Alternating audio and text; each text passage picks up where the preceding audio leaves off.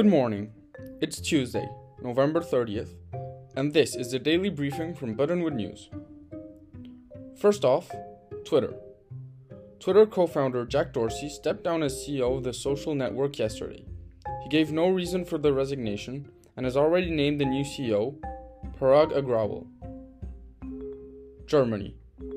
Inflation in Germany is at its highest level since the years following the country's reunification 30 years ago, having reached 6% in November. Gazprom. Russia's state-owned Gazprom is emerging as one of the biggest winners from the energy crisis. Significant dividend payments are expected. China.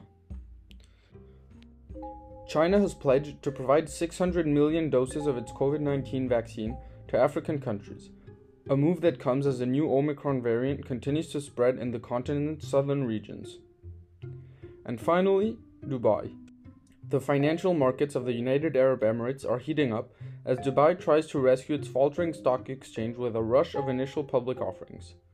Dubai's government intends to privatize 10 state-owned businesses.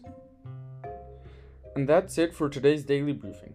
Make sure to check back tomorrow for the latest news in the world of business.